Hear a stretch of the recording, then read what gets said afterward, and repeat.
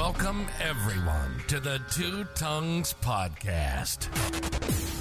Consider this your invitation to join Kyle and Chris on a journey through our minds. Where we explore the questions that have fascinated us for as long as we can remember. Could anarchy actually work? Does God exist? And just how did the cosmos get here anyway? Let me be the Virgil to your Dante, the Sacagawea to your Lewis and Clark. Let's take the guided tour through the dark chambers of our unconscious, seeking answers to the most important and unsettled questions of our shared existence. Ready or not, here we go.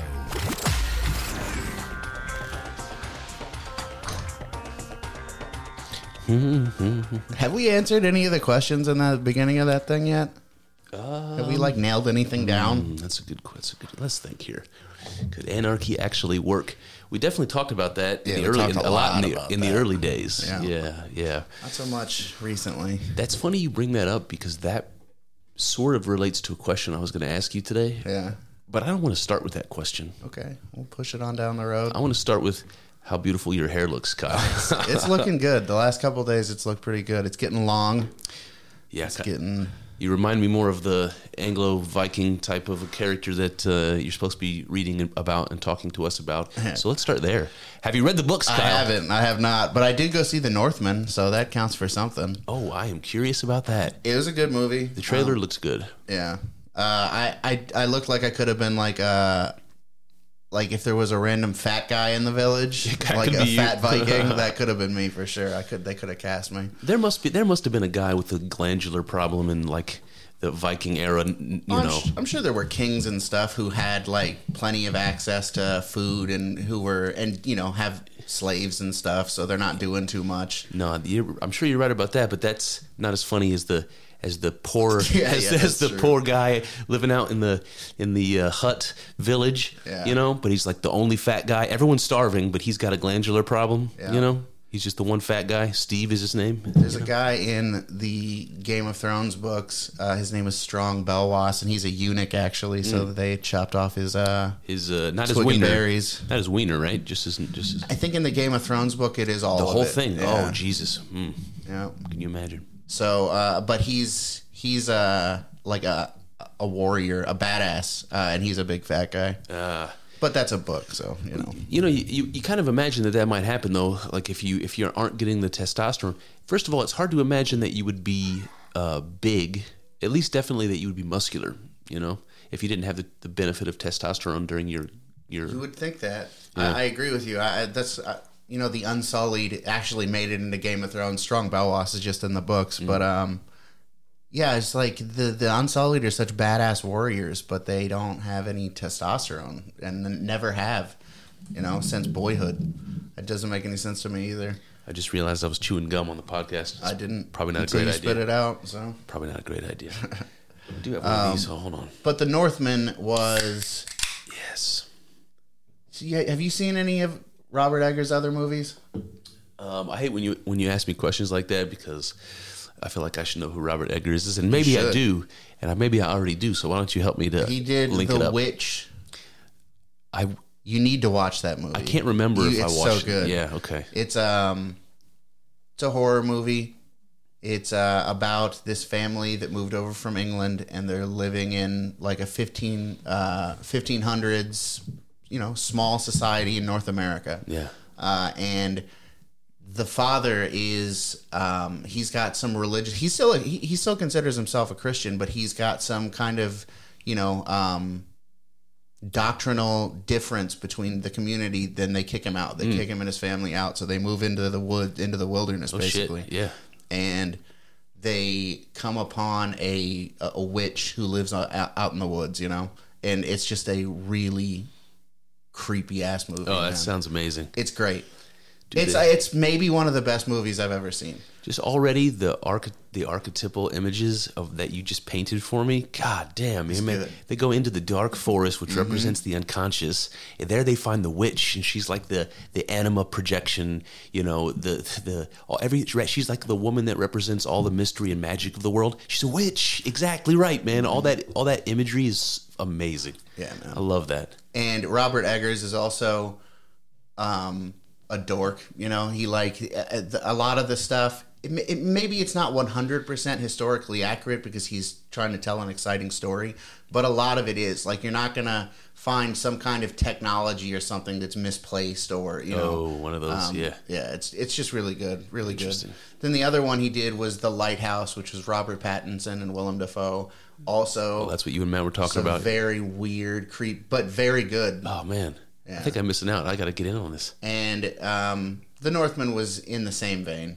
I mean, I think that the movie was probably disappointing to a lot of Viking bros, you know, people that wanted to be an action movie. Exactly. Yeah. Like just berserkers eating blood. I mean, they had berserkers, but this is what I mean about Robert Eggers being a dork and like really doing things how they were.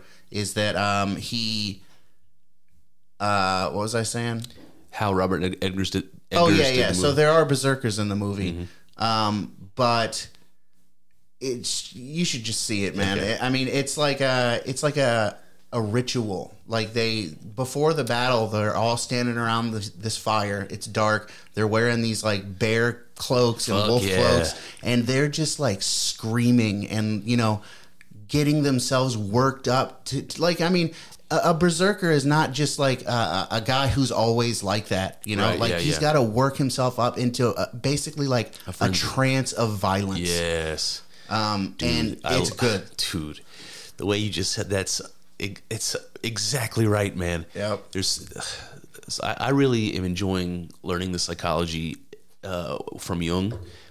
So I'm sorry, I just keep bringing it back up. That's good, man. But this idea of, you know, we talked about that integrating the shadow when we had Matt on. We were talking about the Moon Knight and the Disney's Moon Knight and how that opening scene from the first episode, and that's what you're describing. It's like there's so many ecstatic rituals that tribal people do that are like that. But I can't think of any that are specifically for war. You know, usually they have to do with working yourself up into a trance so that you have a sort of mystic experience or an altered state of consciousness for religious reasons. But then you think about deities like the various gods of war. You know, like what is it, Mars, the Roman Mars. Yep. You think about deities like that; they existed too. And you know, if you can imagine, you were worshiping a god like that for a particular reason, right? You go to the god of war because you need to become the god of war, because you need to use that. You need to harness that supernatural force within yourself. Exactly. You got to summon that demon, right? And that's what they're doing. And they're becoming possessed by the spirit, that spirit. And you can call it the god Mars if you want, or you can call it the Jungian shadow from within. Either way, it's fucking rad. I don't understand it. It's mystical, but that imagery is so cool to me. Yeah. God damn. Yep. So you'll like that scene. And you were talking. Are there psychedelics involved? Yeah. Okay. That's what I was getting into. If you were talking about, you know, altered states of consciousness, it's almost like that's kind of what the whole movie's about. I mean, so basically what it is, it's Lion King, it's Hamlet. There's a prince. His father's the king, obviously, and his uncle kills his father, and he's trying to get revenge. Exactly. God it's Lion King. Scar, yeah. But yeah, there's a psychedelic trip scene, and that kind of shows the main character some things that are coming, you know? Shit. And then the rest of the movie is just kind of about how, like, what's the word I'm looking for? Like, seeking vengeance will, like, fuck you up, you know? Absolutely. At what point does Simba look into his reflection and see his father? Does that happen in the movie? There's no reflection, but yeah, that does happen. Oh, shit. Yeah. Yeah. Yeah, so revenge is a son of a bitch. And it just reminds me of some Jordan Peterson shit where he talks about how these ancient people had laws. And it was important for them to have laws governing revenge, because if you don't have some pressure, like really powerful social pressure to not get revenge, people, when they get wronged, they want fucking revenge. And and once you start that, it's a cycle that there's no end to. When you start at the tit for tat, the back and forth, it becomes you stub my toe, I stub yours. You know, you up the ante and you injure me, I'm going to injure you. If I kill somebody, you're going to turn around and kill me until we're all dead. Yep. That's how revenge works. Yep. No one's happy until you're all dead. Hatfields and McCoys. Exactly.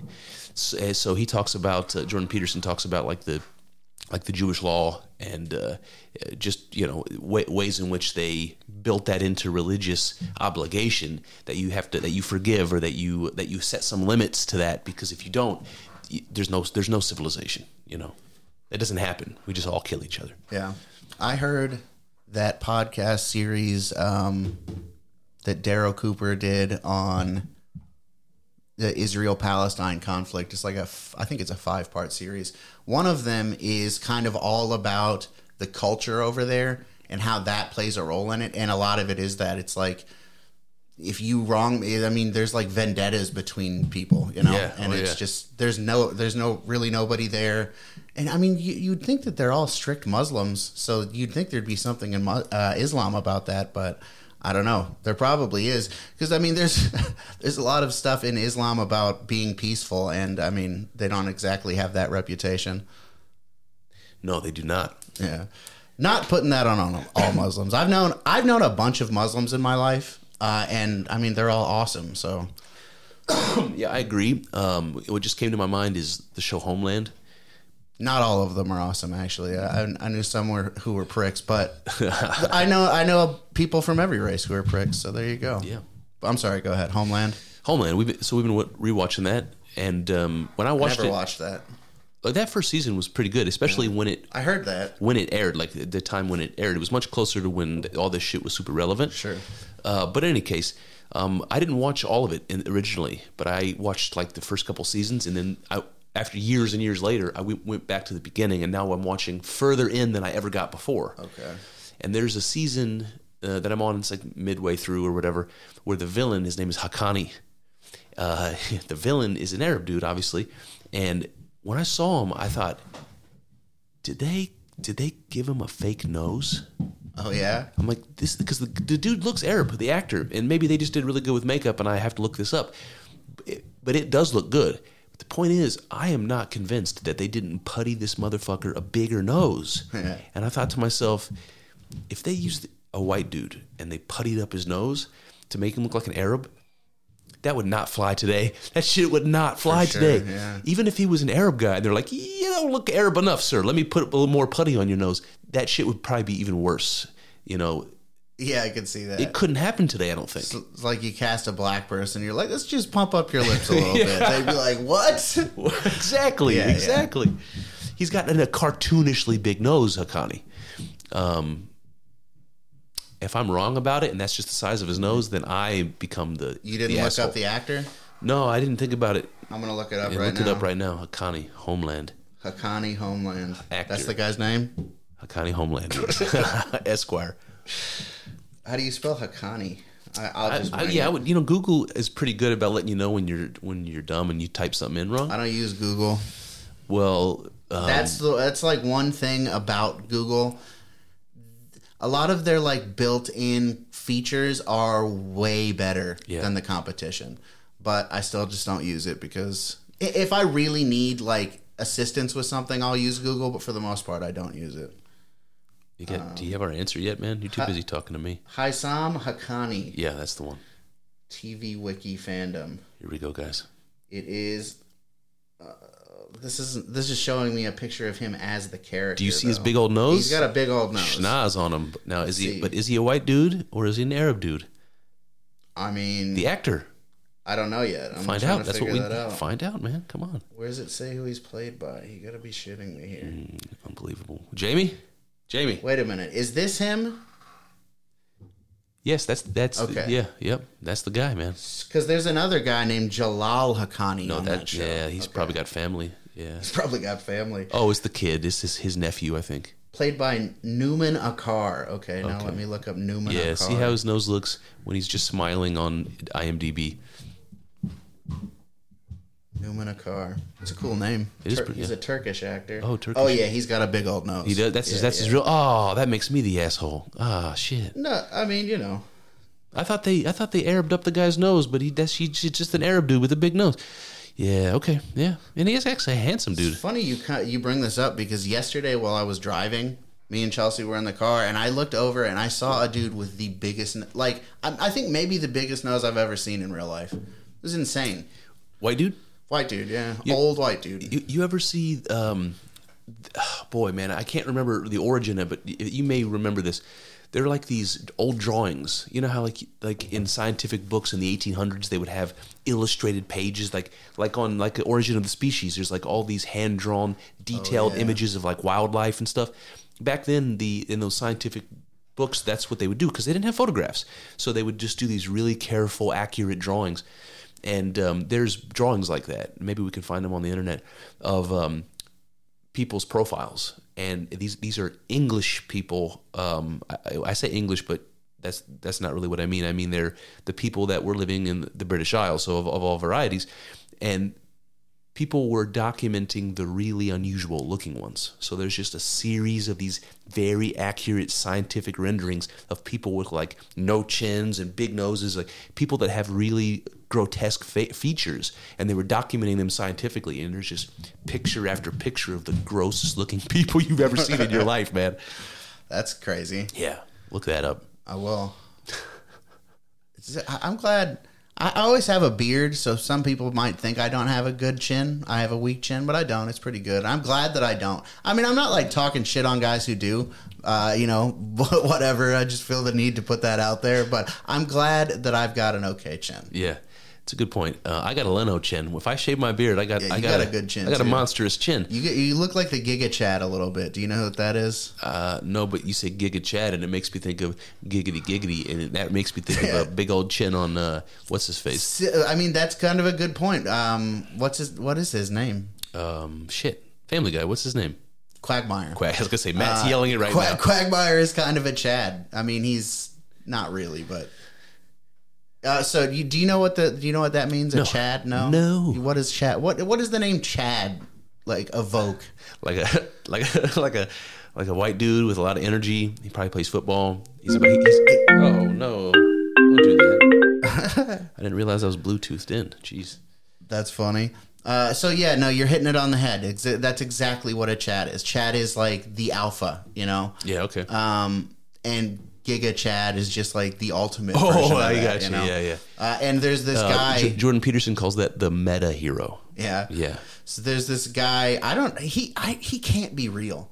It's got to be like some CGI, but it's this guy. He's like, some super handsome, like a chin like this, It's funny that you paint the picture of a big chin as like on a strapping guy, because there's a difference between like Jim Caviezel, or not Jim Caviezel. What's the guy's? Yeah, well, he's a handsome dude too. But what's the guy who played Superman?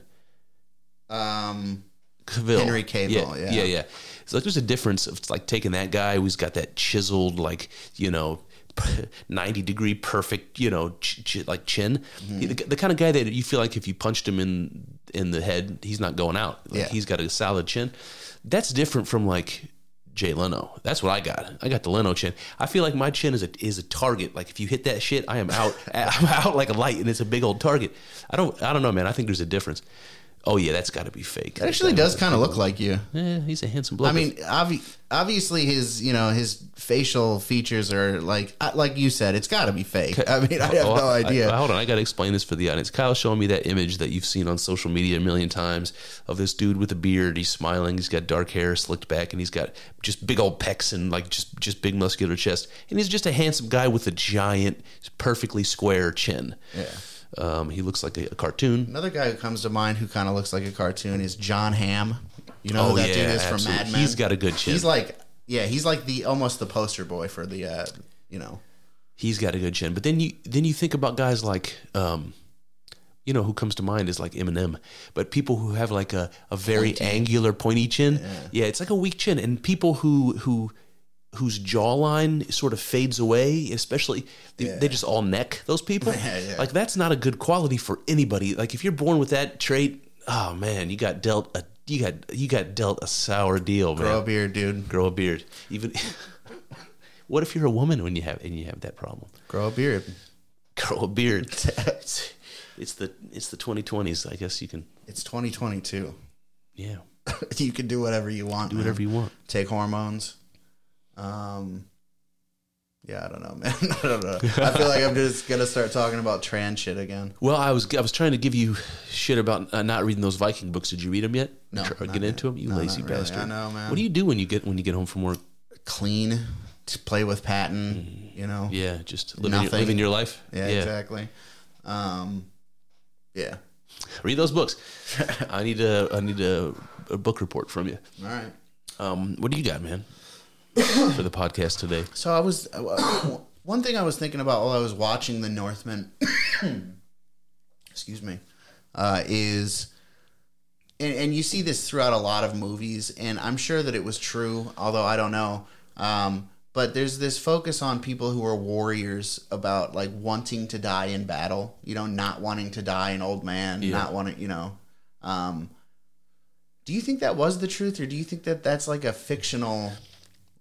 Listen, that's a really interesting question. I think that any human being at any era is going to have some fear of death that is impossible to get over, especially as a young man.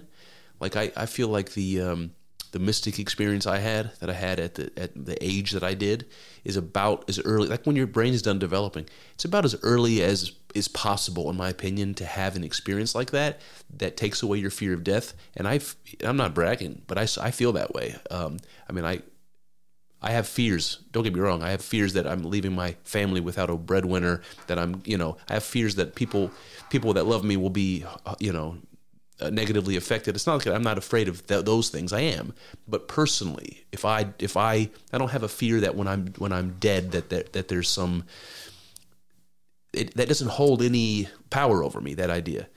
I got way off track, Kyle. Jesus Christ! Remember where you were going? Not anymore. Okay, well, that happens. So, but then you think about things like, especially the Vikings, since you bring them up. That if you die in battle, there's a special heaven for you. Yeah. Valhalla. Nobody else gets to go to Valhalla, just the heroes and the gods, you know?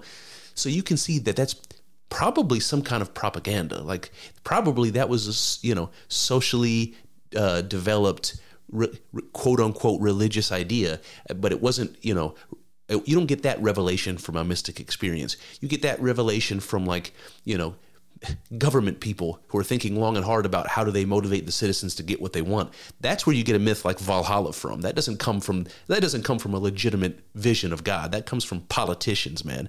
But yeah. But the fact that exists, there gives credence to that people actually believed it, or at least that the culture wanted young men to believe it. Yeah. You know what I mean? Yeah. Because if you believed you're going to get a special heaven with 72 virgins, right? Yeah. You're gonna be more likely to do some irresponsible shit. I guess. Yeah, that's true, and I guess that does come from the government or the ruling powers, whoever. I was just thinking. I guess I was just not thinking of it that way. I was thinking of it more in the sense that back then, especially over in like Europe, where you've had people living there for a long time. So, it's not like it is today, but there's like a good amount of people in kind of close proximity to each other, you know? And if somebody could just pop up on your shores and it's like, oh, fuck, Yeah. So having that like warrior spirit is good because you have to defend what is yours, Yeah. So it's an evolutionary, adaptation. Yeah, absolutely. To the threat of danger, you know? Interesting. So, and I was thinking, where I was going with this was I was wondering, does that still exist today? That like I want to die in battle. Obviously, it's less. Well, so I can definitely talk about the way I felt after 9/11. So we can circle back to that. But one other thing I wanted to add to this is, like you see, we're both old enough to have people in our lives that have gotten old and died, and people that have gotten old and frail. and you can see like how much they suffer, you know, from arthritis and from just, you know, getting banged up their whole lives, from getting their, you know, body eaten up by cancer or whatever. You can see how much old people suffer, and you can imagine that before modern medicine, people obviously didn't live as long, but the quality of people's lives wasn't as good, and your bodies got beat up way worse. And you can imagine that if you were a young man and you saw the rare person that was, quote, lucky enough to live to a ripe old age, you would see them suffering like nobody else suffers. Yeah. And you can imagine there might be an incentive, especially if you're a young person, you're looking at those people that you love that are old and suffering, thinking to yourself, I don't want that to ever be me. You know, even today we can kind of sympathize with that idea. It's like, it would be better for me to die as a young man and to be, you know, immortally youthful and whatever, than to suffer the slings and arrows of age and deterioration, you know? Yep. It's a barrel of the gun that we're all staring down, you know? Does that seem to you like, I just imagine in ancient times that fear might have been more powerful because, again, we didn't have modern medicine. Sure. Do you think that would actually motivate somebody to want to die young? Maybe. Does that make sense to you? Yeah, that does make sense. Yeah.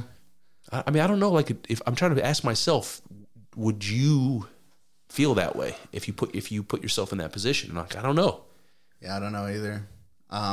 That makes me think about what you just said. Makes me think about something that I've thought about quite frequently. Is that, like, back before modern medicine, if you're, I don't know, doing some kind of serious physical labor like they were all doing back then, and when you do that kind of labor, you're prone to have accidents. And when the labor is like that, the accidents can be bad. Oh, yeah. So, I mean, imagine you're at work and somehow you snap your leg. Oh, God, yeah. Back then, you're done. You're done, man. Probably dead. You know, and it won't be an easy death either because it's going to be sepsis. It's going to be... Imagine how much more... Like, people panic when you break a bone now because you broke a bone. I mean, although I didn't when I broke my leg. I was, like, pretty composed. That's true. But some people do. But back then, imagine how panicked you are. You're dead. I mean, that's like... Falling and breaking your leg is the equivalent to, like, taking a walk through the woods and there's a fucking bear and you're done, you know? Yeah, but worse than that. Yeah, worse than a bear because a bear kills you quickly. It's it's like walking through the woods. You're 5 miles into the woods by yourself. You get bit by a rattlesnake. Mm-hmm. Like you're dead, but it's going to take about 3 hours, and you're going to be crawling out of the woods. You know, in like relentless pain. Oh God, Jesus, scary shit, man. Can you imagine? Thank God for modern medicine. Can you imagine having, like you just described? You know, you're like trying to build a defensive wall around your village to protect yourself from these people that have been stealing your sheep and shit, and a big boulder falls back on your leg and you get a compound fracture, and there's no modern medicine, there's no antibiotics, you're fucked. You're so fucked. Best case scenario, they cut it off below the break and you don't have a fucking foot anymore. Yeah, and then you're a charity case for the rest of your life because you can't help the community. You're a burden to everyone. And imagine being in that position, and 2 minutes before this accident, you were the chief. You were in the prime of your life. You had everything. You were taking care of your responsibilities. You were taking care of the community. You were taking risks. Scary. And the moment your leg breaks, it's the final countdown. Mm-hmm. And you know, it's like you just got a terminal cancer diagnosis. The doctor said you have 2 weeks, sir. And you're 22 years old with big biceps and 6 wives. 6 wives. Not anymore, man. Nope. Those wives are going elsewhere. Yep, to your brothers probably. Most likely. Mm-hmm. Yeah, I don't know. I don't know either. Scary shit, man. Life is scary, man.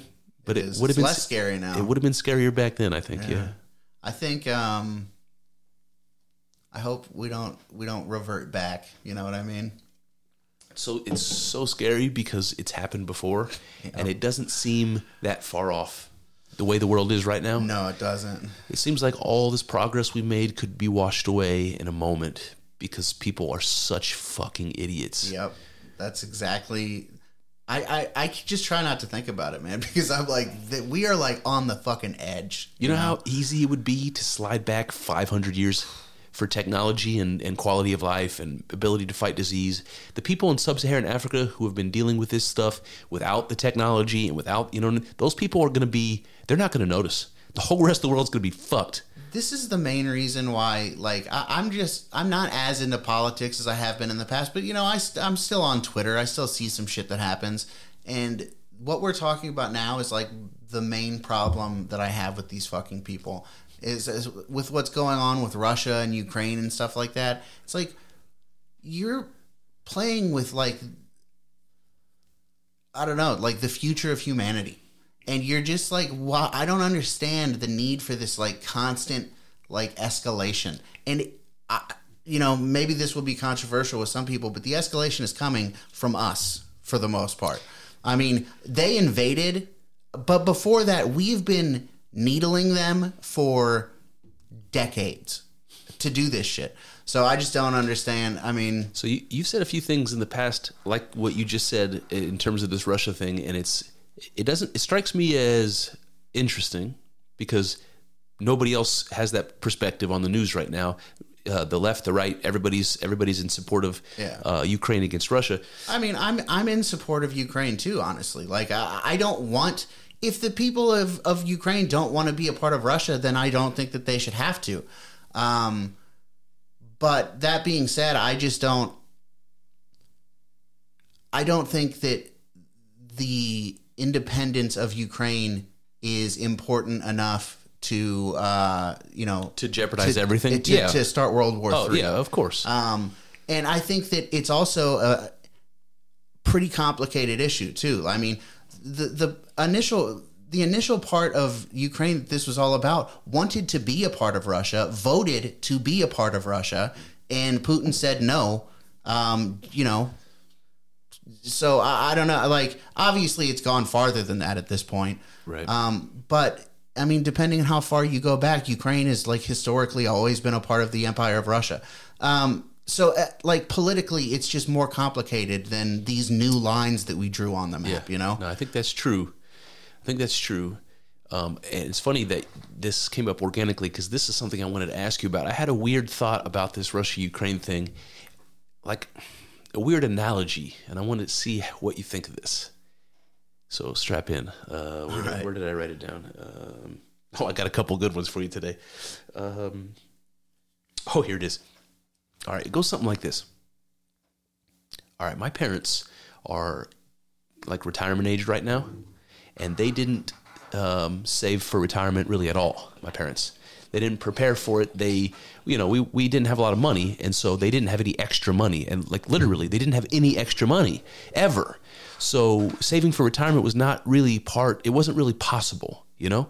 So the point is that they didn't prepare, and people will say, like my parents had 3 kids and all this, and people like every parent in the 80s, they smoked cigarettes and they spent money on that kind of shit. So you might make an argument that maybe they could have made other sacrifices. Maybe they could have had fewer kids. Maybe they couldn't stop smoking. Whatever. Who knows? You can make that argument. But the point is they didn't prepare. And now that they're ready to retire, they're feeling the pain of their lack of sacrifice, right? They didn't prepare. And part of me, like the libertarian part of me, says, well, that's what happens. Like I'm not saying that they get what they deserve, but that's not what I mean. But that's what happens. Like, you have the choice to make about what sacrifices you want to make and where you want to allocate your resources. And, you have to plan. And you can't plan for everything. Sure. You can't plan for everything. Shit happens. Yeah. But the point is, they didn't prepare for retirement, and now they're kind of fucked. Okay, that's the argument that came to my mind about Ukraine. So let me put it in perspective. The United States has a huge defense budget. Like, it's grotesquely insane. I'm not supporting that. I'm just saying that's the case. Yeah. We prepared like doomsday preppers for the shit to hit the fan. We're prepared. True. If Russia invaded the United States, it's a joke. It's a joke. We prepared.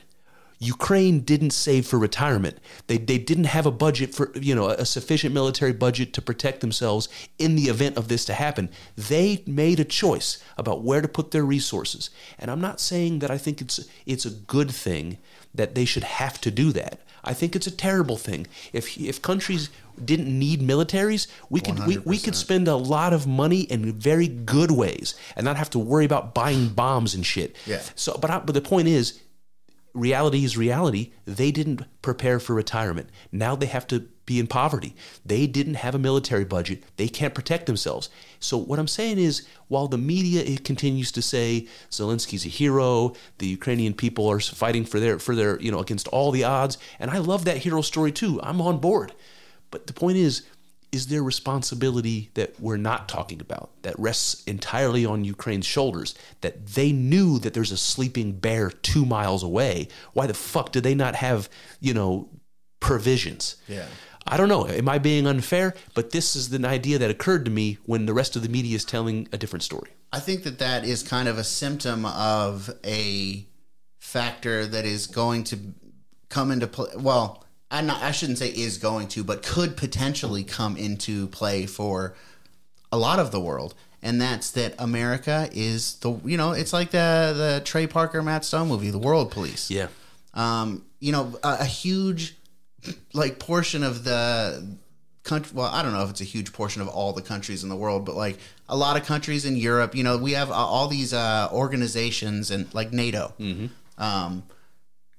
So a lot of these countries have not had to develop their militaries at all because we just do it for them. So dangerous. And it's just the threat. It's not. I mean, we do have bases all over the fucking place. You know that. Yeah. Like, if you guys don't know, the people who are listening, go online and just look at a map of all of the United States military bases in the world. It's crazy. They're everywhere. We own this bitch. Yeah. So I don't. Well, listen, there's something that popped in my head when you were talking about the U.S. being the world police. Yeah. And I was thinking like how dangerous that is. But another angle pops in my head, and it goes something like this. This is the libertarian economist in me. I think places, countries, whatever scale you want to talk about, that have an advantage in making a good or service, they should make that good and service because they can do it cheaper, more efficiently, more effective. It's the best use of resources, right? It's called economies of scale. That's what we call it in economics. If you're a country that doesn't have a lot of industry, but you got a lot of cotton fields or a lot of fields, right? You can make cotton, you can make linens. You can start developing your economy around what you do best. Yeah. That's what happened with Hong Kong. Hong Kong has no natural resources, so they became this information technology finance hub, because they didn't have any natural resources. They couldn't manufacture there. They couldn't do anything there. So they figured out what they could do there. They had they had manpower. They had smart people. They put it into practice. The United States has economies of scale. There are some things that we do better than most other places. And it just occurred to me that one of the things we do best is building a military. Fucking A. It's like, if the United States is the most efficient at providing a trained armed forces, then why shouldn't we, from an economic perspective, why shouldn't we be the world police? How about we produce all the soldiers and the rest of the world leases them from us? I mean, I agree. That is almost kind of like a free market, argument. Absolutely. But it's not really, though, because it's the government. Yeah. And that money's coming from us, it's a scary thought. It's like kind of a RoboCop-ish thought. But I don't hate the idea of just having private military organizations. I bet you could do it effectively. You could, yeah, that's interesting, man. Listen, I just want to grain of salt that last comment and say that I realize having the military, the policing power of the world focused in one area, by one company or one government or whatever, is the stupidest idea. It's the stupidest idea on the face of Earth. As far as putting that force together, though, we are good at it. We would be. We would be the Amazon. We were just talking about how it's hard to compete with them. Well, it's like, remember when Trump was saying, if we're going to have soldiers in other countries and they're allowing us to protect them. And so that, like you said, they don't put their own resources in it, because why would they? We're doing it. They should pay. They should pay us for that. We're like we're like mercenary policemen there, basically, and we shouldn't do that for free. And that means basically two things. If they want us there, they have to pay us, and then we're getting a source of funding directly to the military that's not coming from taxpayers. That's great. Yeah. Go ahead, sir. No, you're good. I lost my train of thought. Okay. So we're not getting paid. It's not like a service that we are offering because we're being paid for it. But we're not doing it for no reason, Right. So what is that reason, do you think? Well, having a military presence in the world, all over the world, is leverage. Yeah. It's a power game. Exactly. I can be there at 8 minutes with a nuclear capable submarine. You son of a bitch! You better mind your P's and Q's. Yep. It's a bully tactic. Oh yeah. I think that. What was I gonna say? Fuck. We're both. Yeah, we're just all over the place. All over the place. Fuck. I lost it. Whatever it was. Anyway. While we're on this subject, though, what do you think about? I kind of feel like this might be the new warfare. It's financial. Yeah. That's what's happening with Russia. It's like we've got one country that most of the world thinks is making a mistake, and we want them to stop. So what we're going to do is put all these financial sanctions on them and continue to funnel resources to Russia, or to Ukraine rather, who can't afford it themselves. So it's financial. We're supplying supplies, right? But that's the same thing as if they had the money, that's what they would be buying, supplies. So that's what we're doing. We're giving them money. We're trying to cut off the income to Russia, and we're funding the Ukraine. And there's a big chunk of the world doing that. Yeah. So all we're doing is slowly bleeding. It's like that. What did they used to do in the old days? They would blockade a town, and they would keep the resources from being able to get in. They would starve the town to surrender. That's what we're doing. And I just wonder if it works, especially if it ends up working. We don't ever have to send a soldier anywhere again. All we have to do is cut off the money, And that's a double-edged sword. Like there's part of me that thinks that's world peace. That's amazing. And then there's part of me that thinks, who gets to close the valve? And I'm terrified. Yep. What do you think? I think that I just think that if they can do that to Russia, they can definitely do it to you. Fuck yeah, they can. And that's so scary, man. Yeah, I'm just not a fan of that kind of regulation. I mean, surprise, surprise. But that is a scary thought.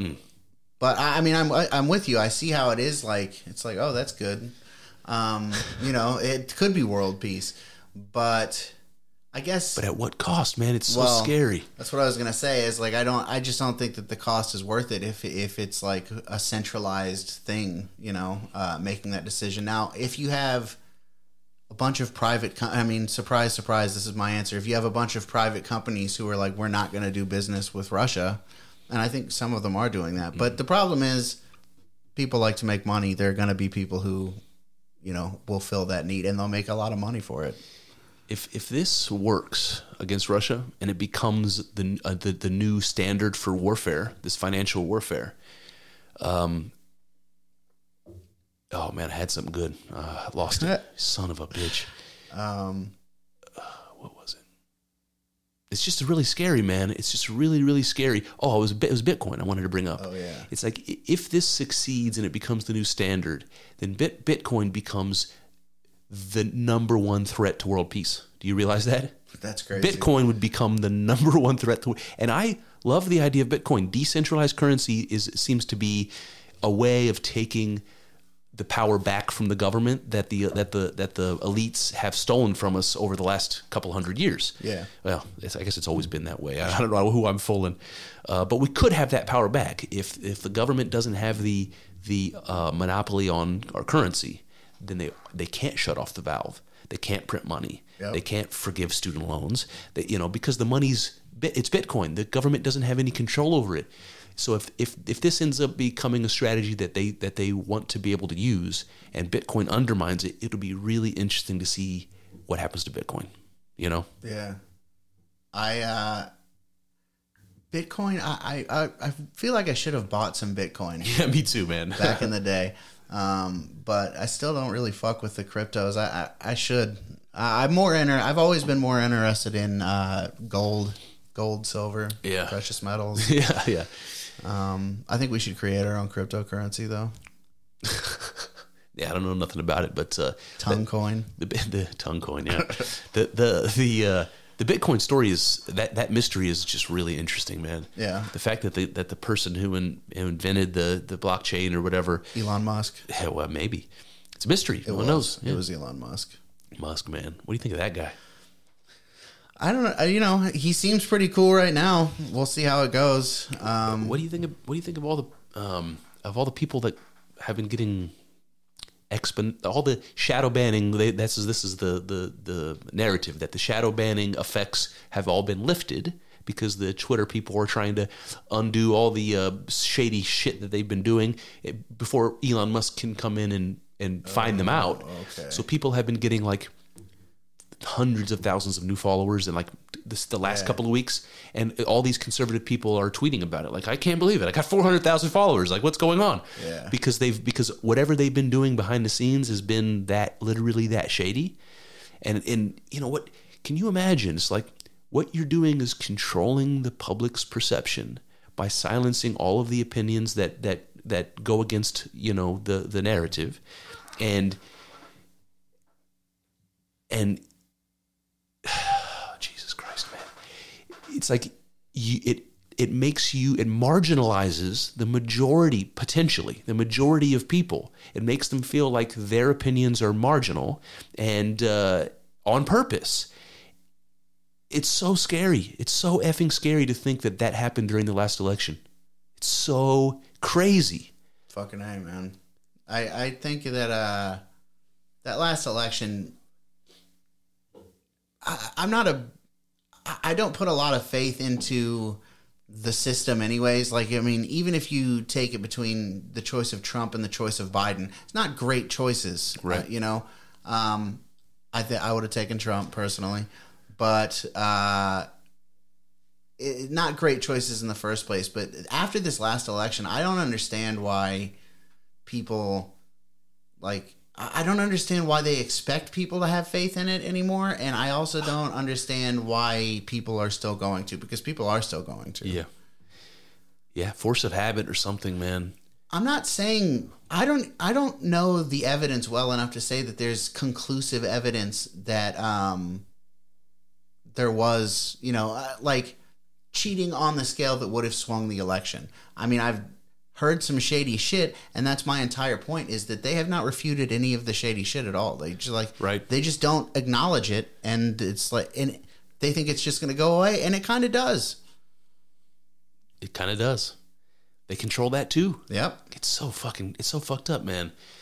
So this is tied to this. This is a relevant story in the news right now, which is the I can't remember what they're calling it, but the Department of Homeland Security now has a new department. Yeah, the Ministry of Truth. What are they calling it? I think that's it. It's whatever, the Disinformation Board or whatever. Okay. Yeah, that's what it's called. But it's the Ministry of Truth. The conservative outlets are talking about when Musk took over Twitter, then they introduced this board. And maybe they're related, maybe they're not. Maybe there's no conspiracy there. But it's interesting that if Musk's involvement with Twitter removes the advantage that the left perceives that they had in the last election, and coincidentally, this Department of Homeland Security board is created. Now, this is what I want to know. What powers do they have? What policing powers does this board have? Are they going to be able to say, are they going to be able to pull things down and mark things as disinformation in the media, in social media, in, you know, like what? Like, I want to know what in the Sam hell gives the Department of Homeland Security the authority to have this sort of a board, and what kind of powers are they actually going to have? Yeah. Because that is the fact that people are not everybody up in arms about this is completely mind-blowing. It is the biggest threat to freedom of speech in the history of the United States, that the federal government is going to, on the basis of homeland security concerns, tell you what is what is a fact and what is not. In any context, it should be maddening to everybody. Yeah, it's an outrage. Nobody says shit, man. Nobody is saying shit. Yep.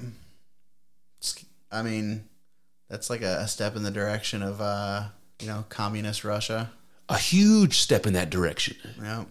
It's such a huge step in that direction that we, God damn it, man. God damn it.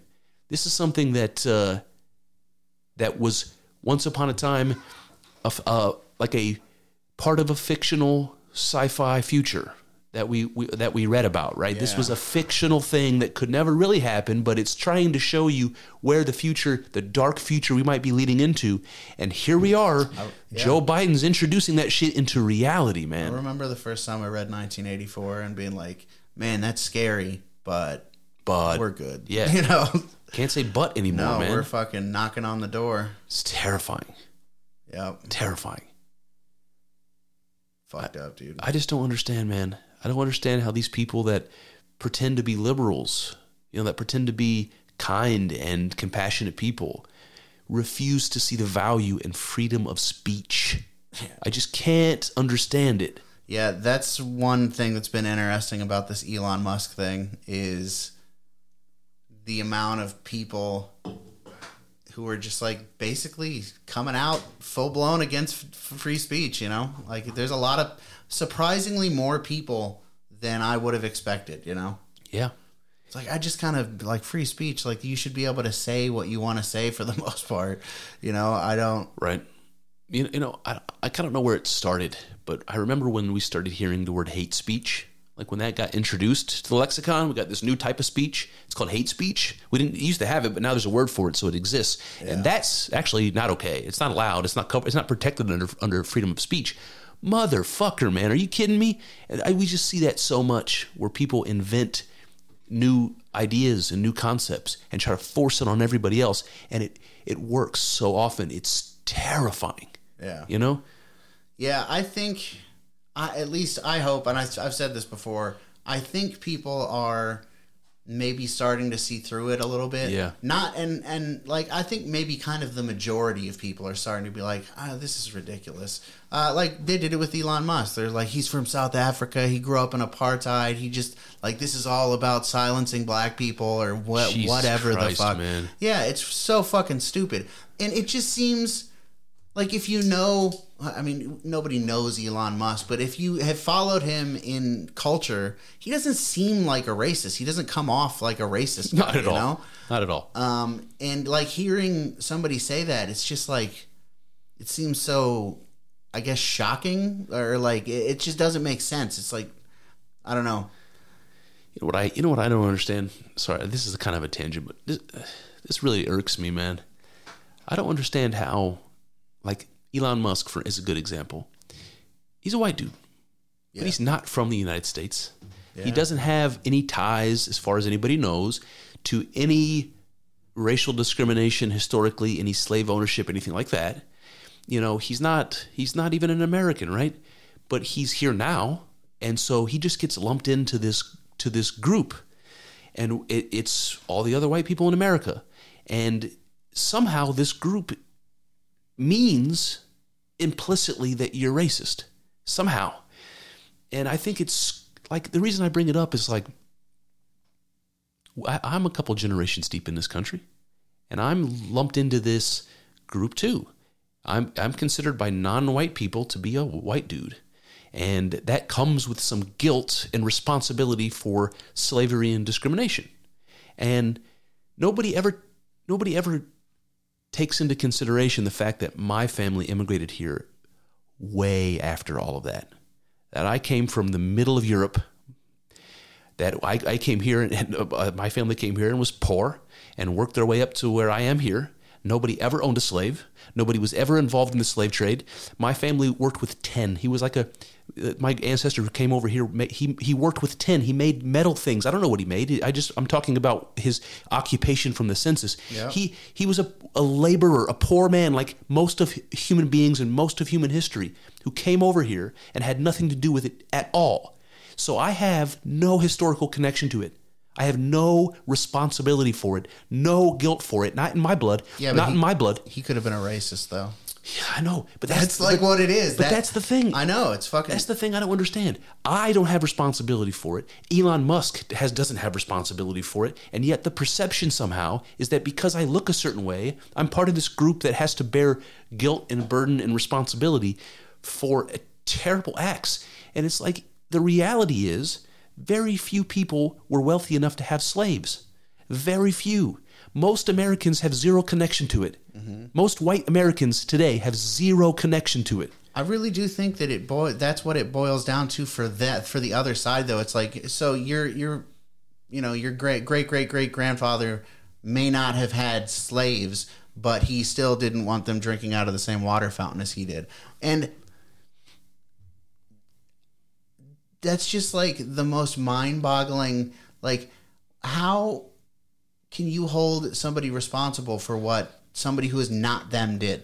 Exactly. Well, and how can you push it off on the culture, which is the angle that you just tried to like the culture was such that minorities were discriminated on in this way, X, Y, and Z, and because that didn't affect you because of your skin color, even though you have no connection to it, you benefited from it.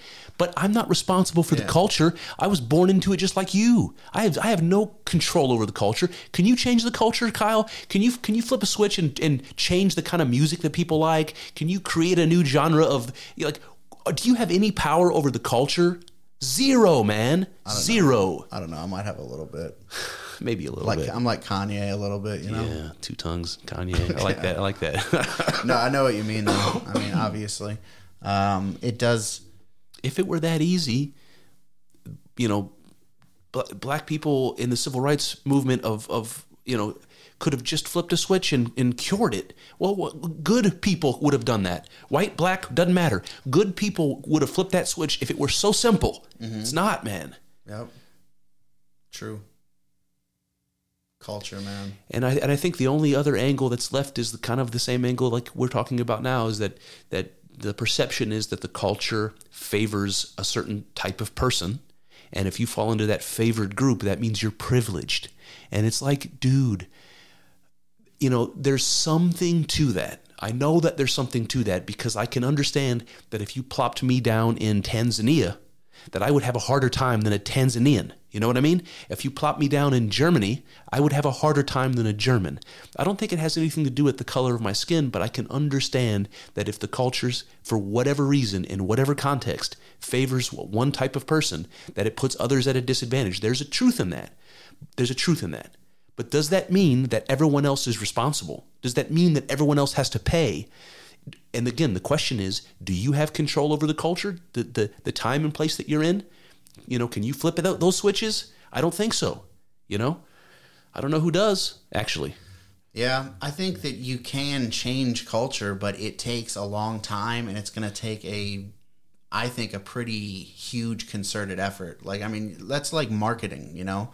And you look at like, you look at a marketing organization, and that's trying to change the culture like right now, you know, like trying to convince someone to buy something.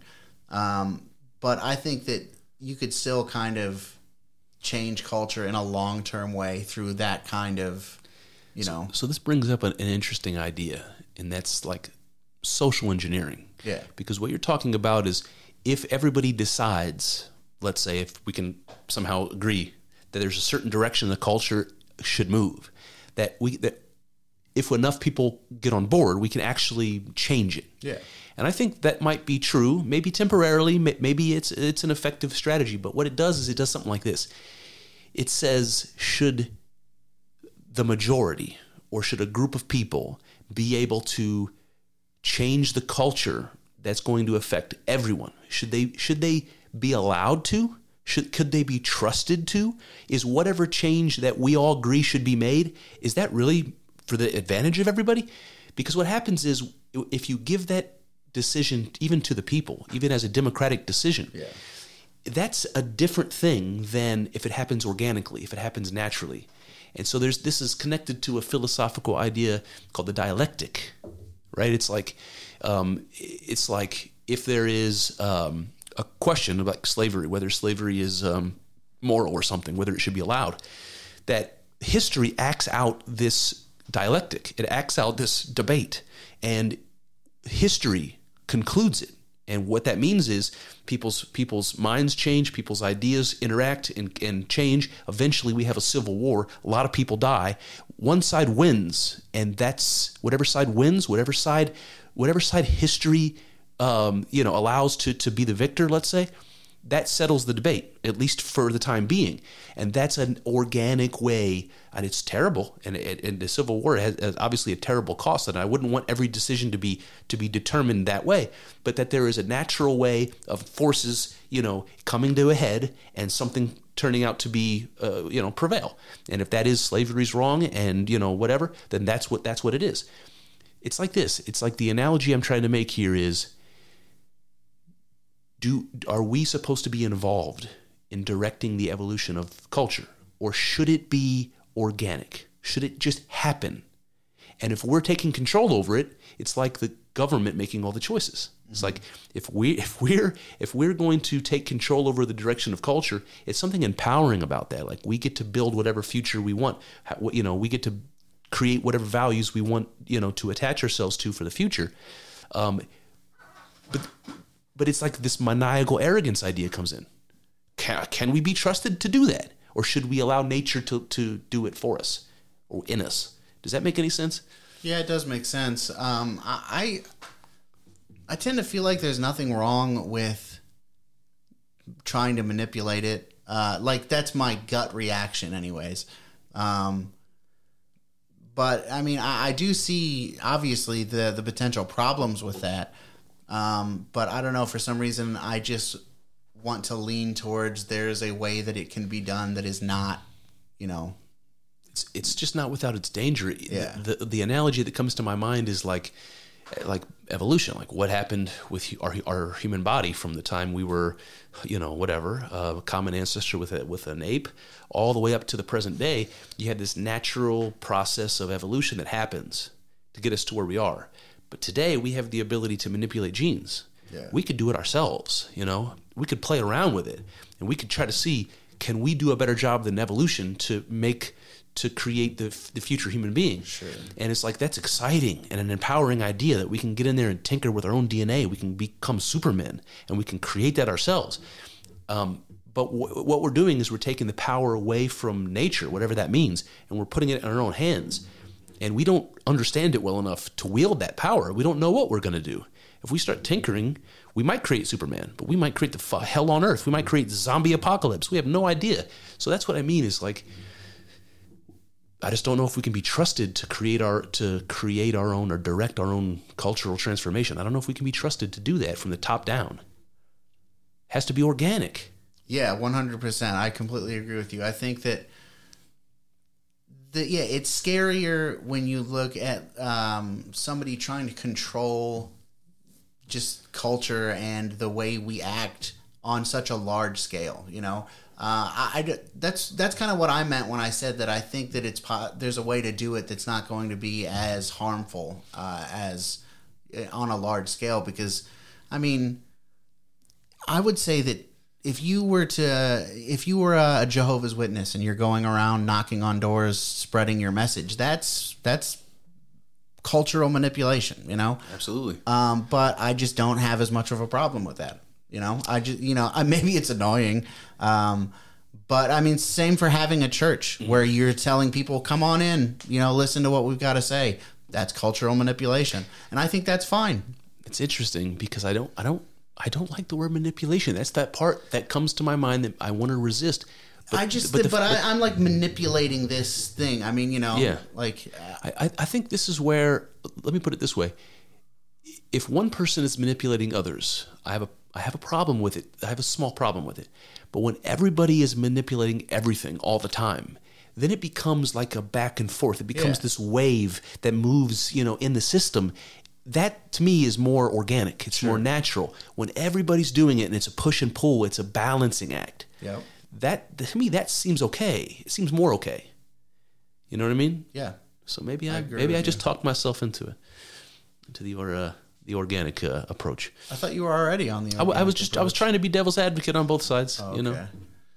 Yeah. No, that makes the most sense to me too. I think that there's no way to really escape that. I know you don't like the word manipulation, but I mean, I think that like the definition of the word, it fits pretty well. Yeah. I just don't. What would happen? What would the world be like if nobody ever did that? It's a great question. Like, what does interaction between two different people, what is it if there's not like some kind of, even the slightest, like trying to manipulate, well, I guess that's kind of big, but trying to manipulate someone's mood. Like, you notice somebody's in, looking depressed or whatever, so you like compliment them. That's a good point, man. Because you know what, this image comes in my head. It's like if I was trying to interact with you without any will behind it, without any manipulation, if I just wanted to interact with you without it, all I could do is this. Yeah, I just nod at you, and you nod back. You know, and that's it. And as soon as I open my mouth, there's something going on. I think even that, like when you're out in public and you make eye contact with someone and they nod at you, that person acknowledged you. That's true, yeah. And if they don't, you're like, fuck. And that's kind of where I was going. Like, I think that if we were to not ever, we would just be standing there, not interacting with anyone. Yeah, nothing interesting would happen. Yeah. That's a really interesting way of putting it, man. It just reminds me. I immediately put it in a Petersonian context. That's the chaos. That's the chaos that moves everything. And without it, we're just still. We're dead. Yeah. We need it. It's the rejuvenating life. It's something that we need. Yeah, man. It's interesting, man. It's a weird way of putting it. Manipulation. What else you got, man? What else do I have? I got something that I want to tell you that Jessica said that I thought was funny and probably interesting enough to talk about, but I want to figure out what you brought to the table this week. Literally the only other thing that I have written down, I had at least one other thing in my head, but I might have let it slip. But I just had this moment when I was at work. I went up to the door and I knocked. When I get there, I have to like let them know I'm there, and also open the door to try to sell them things. So I knock on the door and I give my spiel. I feel like a lot of the times these people don't want to fucking sit at their front door and have a conversation with me, Right, yeah. So I just try to bang it out quick and let them go back to watching TV or whatever. Yeah.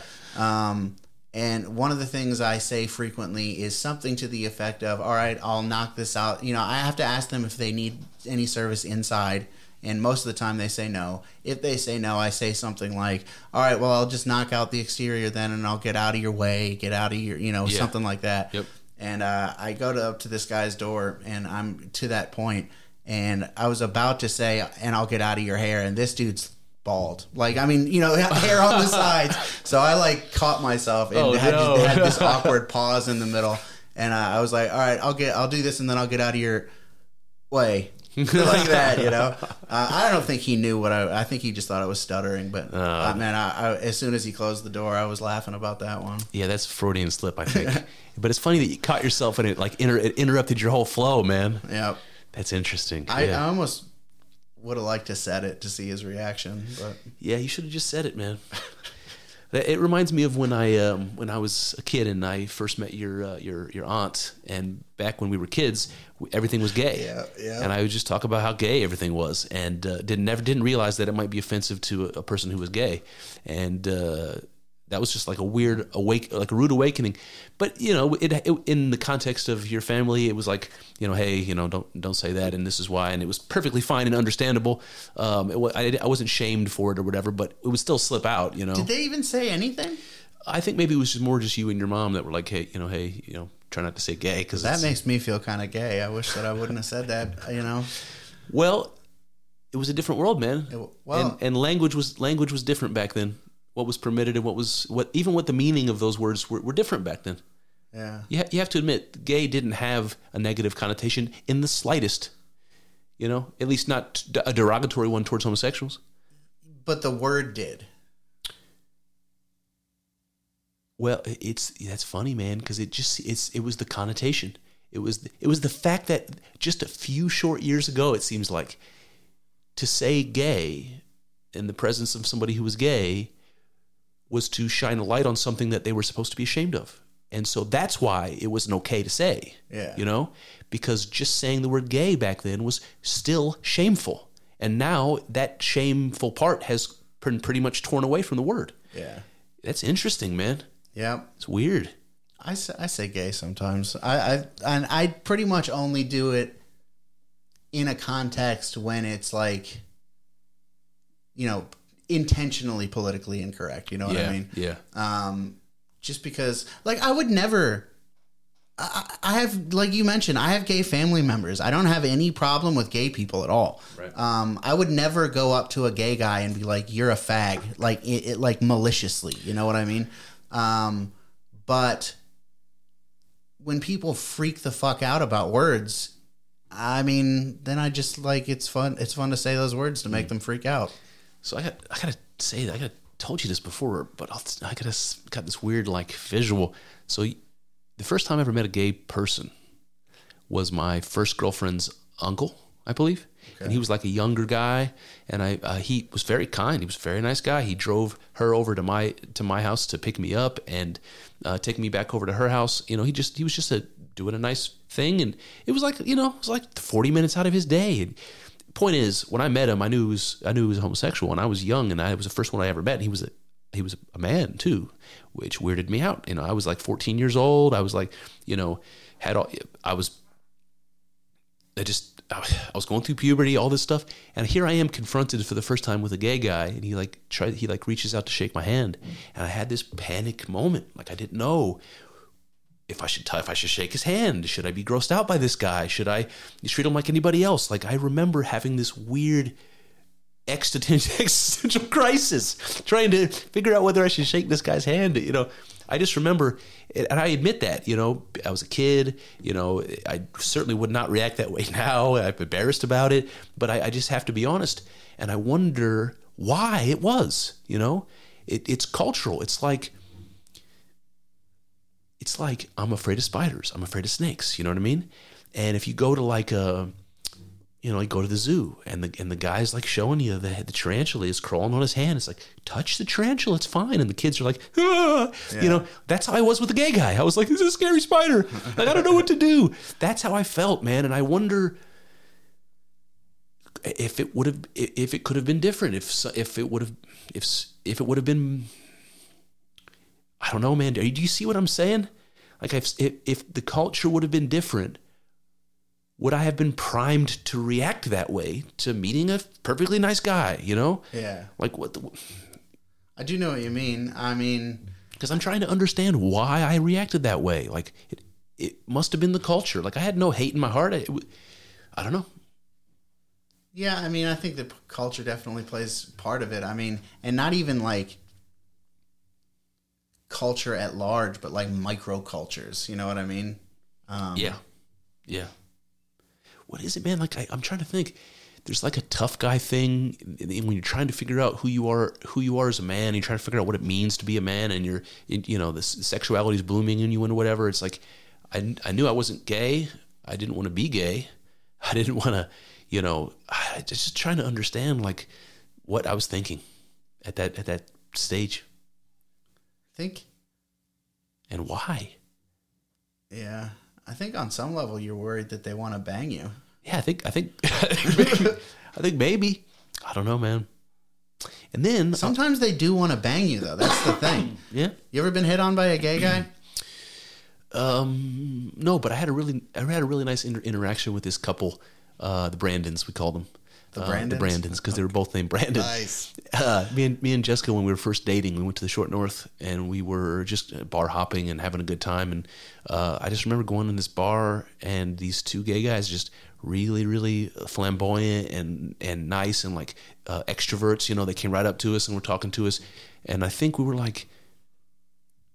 I just remember there was like a Britney Spears song. Maybe we were talking about Britney Spears.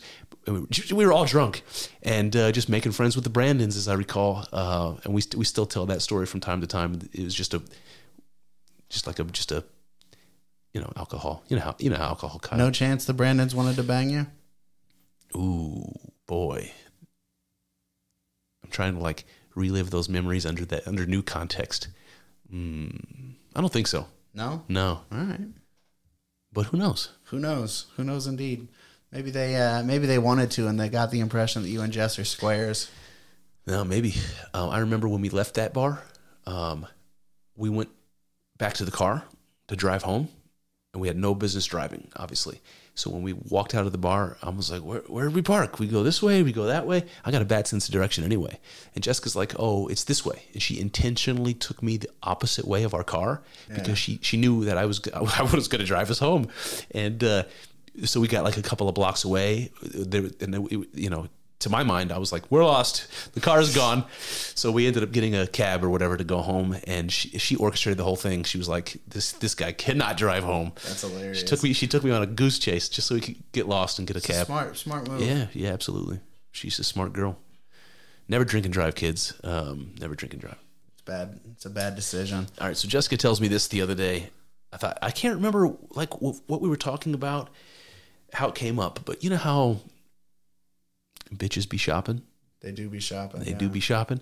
We're talking about that, like why it is that women, by and large, enjoy that sort of a thing, and men, by and large, don't. Like, it's like a chore for me. And if I go to the grocery store, or if I go to the mall for whatever reason, it's very easy for me to get super bent out of shape. Like, in no time. Yeah. Like I'll get dizzy, walking around like, girls, like, you're shopping for pants, you're walking around the turnstile, you're looking at the different pants. If I'm following you 2 or 3 loops around that thing, I start to feel sick, man. Really? Literally, I'm like, I'm going to sit down, and if I'm at the grocery store and there's a lot of people around, they're in my way and I feel like I'm in their way, I get so bent out of shape. That gets me. My mood will sour so quickly. Yeah. I'm 100% with you on that. Being in a busy store is just not like a thing that I ever want to do. No. So I do hate that. But yeah, no, like the getting dizzy, that's not an issue for me. I mean, I've done enough of the shopping to where I think I would have noticed that. It's unpleasant. There's lots of things that are unpleasant. The point is, there's something about being a woman that creates an appeal to that sort of thing that I just don't understand. And it seems like pretty normal. Guys mostly don't want to have any part of it. And if I go to the store, it's a chore. I'm not enjoying myself. Well, women will like shop the deals and go to, they're having fun somehow. Yeah.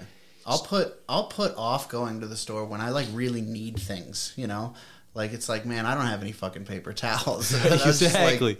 It's like, all right, it's when I run out of toilet paper and paper towels, then I'm yeah, it's like, I'm out of paper towels. I'm going to use a sock to wipe up this mess today. Tomorrow, I'm going to go get paper towels. I got kitchen rags, man. You can wash them easy. Yeah.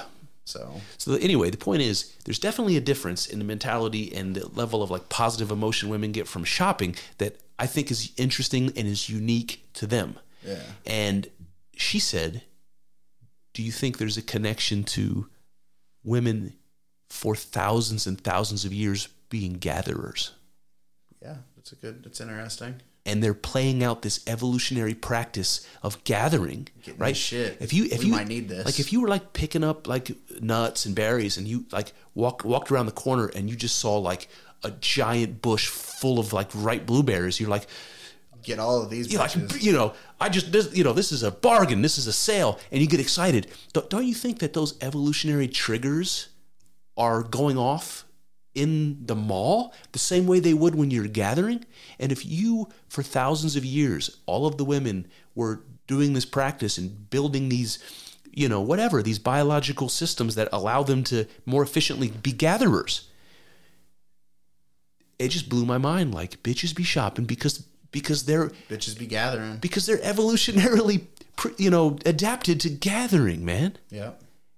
Very interesting. And the flip side is absolutely the case when you look at how much men like competition, how much appeal we get from like violence and action movies and things like that.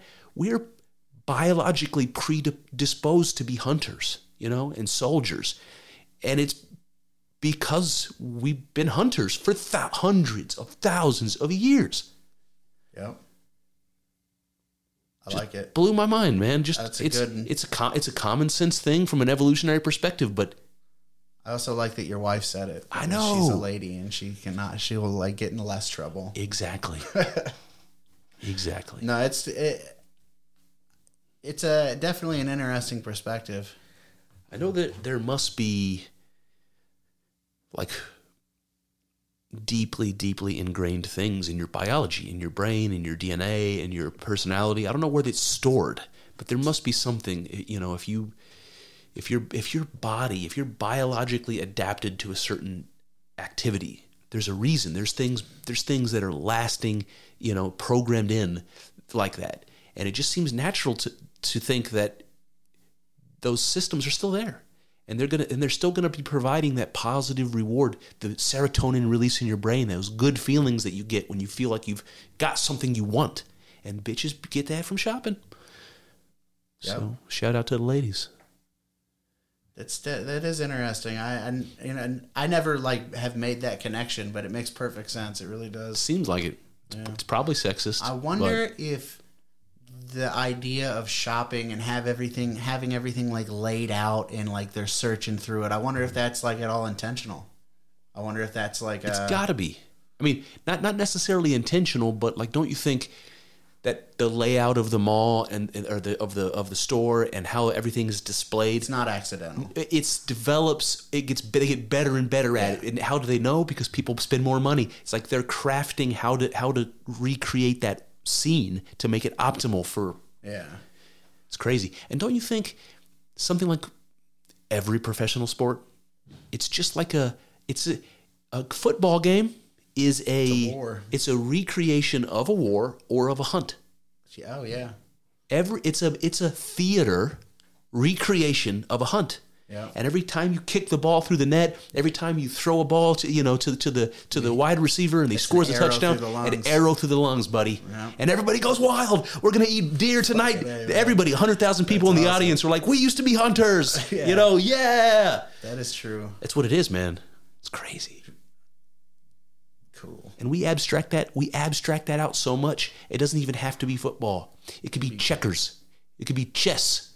It could be video games, It's recreating a hunt. Yeah. Man. It's crazy. I wonder, so men have the what's the word I'm looking for? Penises.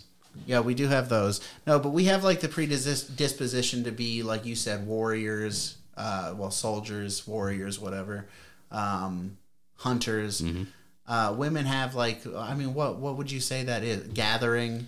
Do you think that them being more nurturing is a part of that as well? Yeah, absolutely. The common conception that women are more nurturing than men. Yeah, I don't know. Yeah, I think so. Because, you would think that that's kind of the opposite of the soldier impulse for men, in a way. What comes to my mind is how important women and women's roles are for not just the family, but the culture and the society at large. It's men are always gone. Our role is to go out and explore and to bring back things, and women kind of take care of things, back at home base. And so much of the culture, it's if you were walking to a village, the likelihood the men are gone is pretty goddamn good. We're spending most of our time away. Women are the ones building the society. They're the ones building the houses, keeping the houses, figuring out how to weave the baskets. They're the ones that are all the cultural things that archaeologists find, the pottery shards and the baskets. Who made those? The women, man.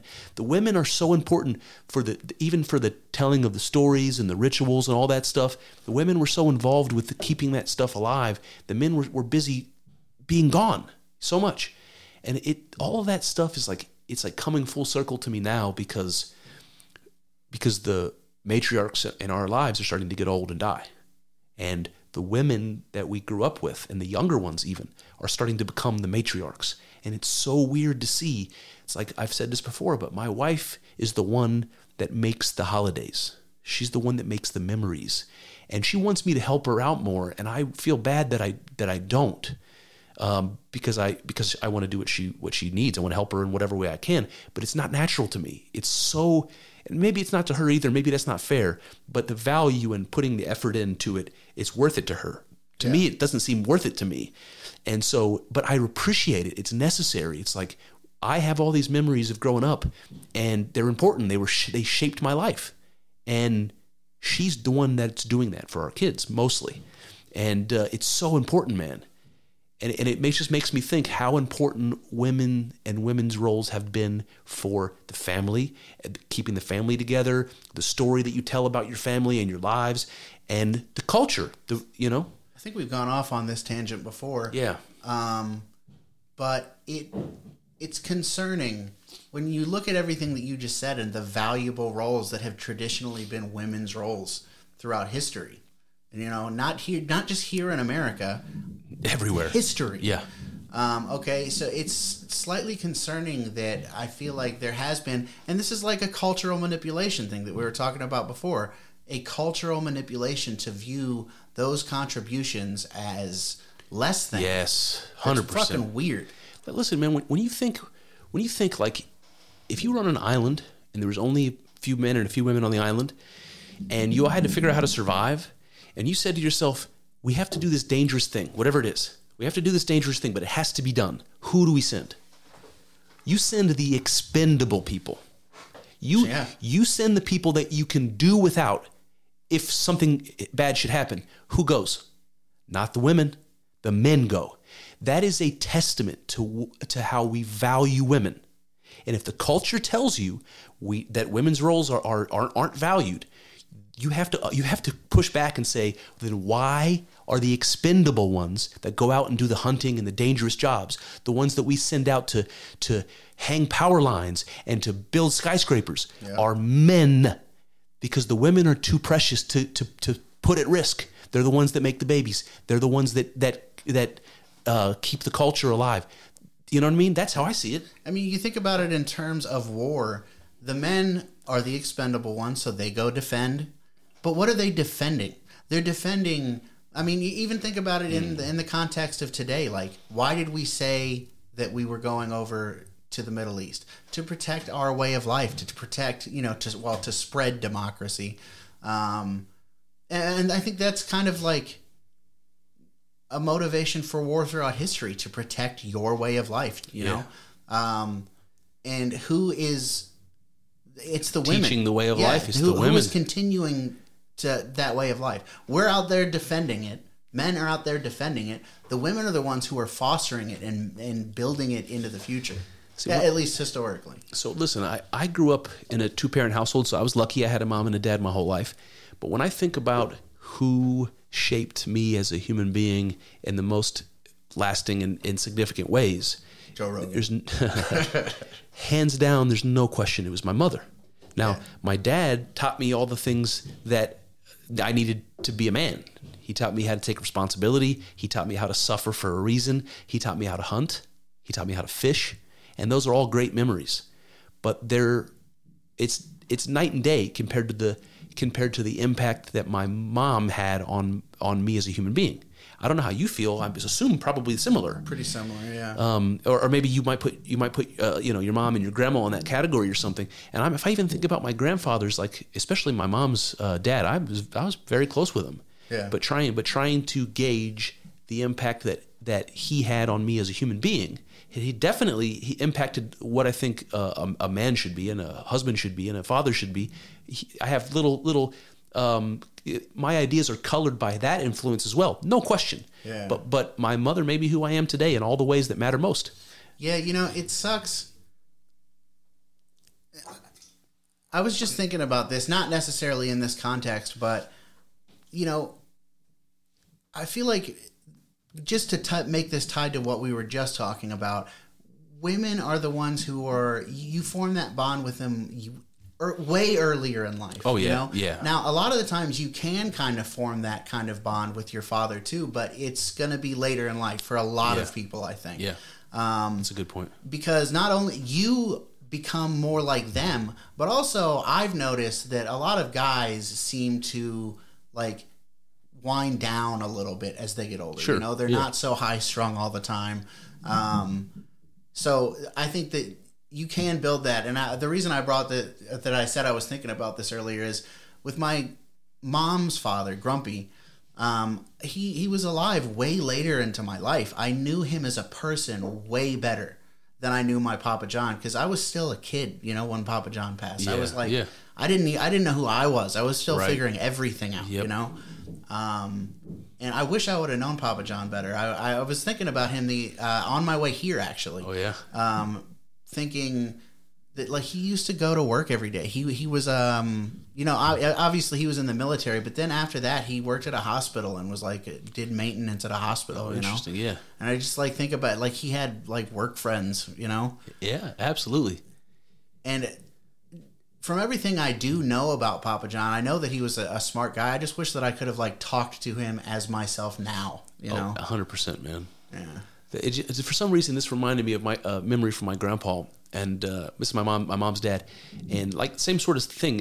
You know, he died when I was, you know, I was in my early 20s, so I knew him for a long time, but I never asked questions like that. Like, I could have got to know him a lot better, more personally, and I should have. You know, and that's a shame that I can't, and you can't. Yep. But I remember he used to go to breakfast, like on the weekends, and he would meet his buddies up at like the breakfast restaurant, and they're all retired even then when I was a kid.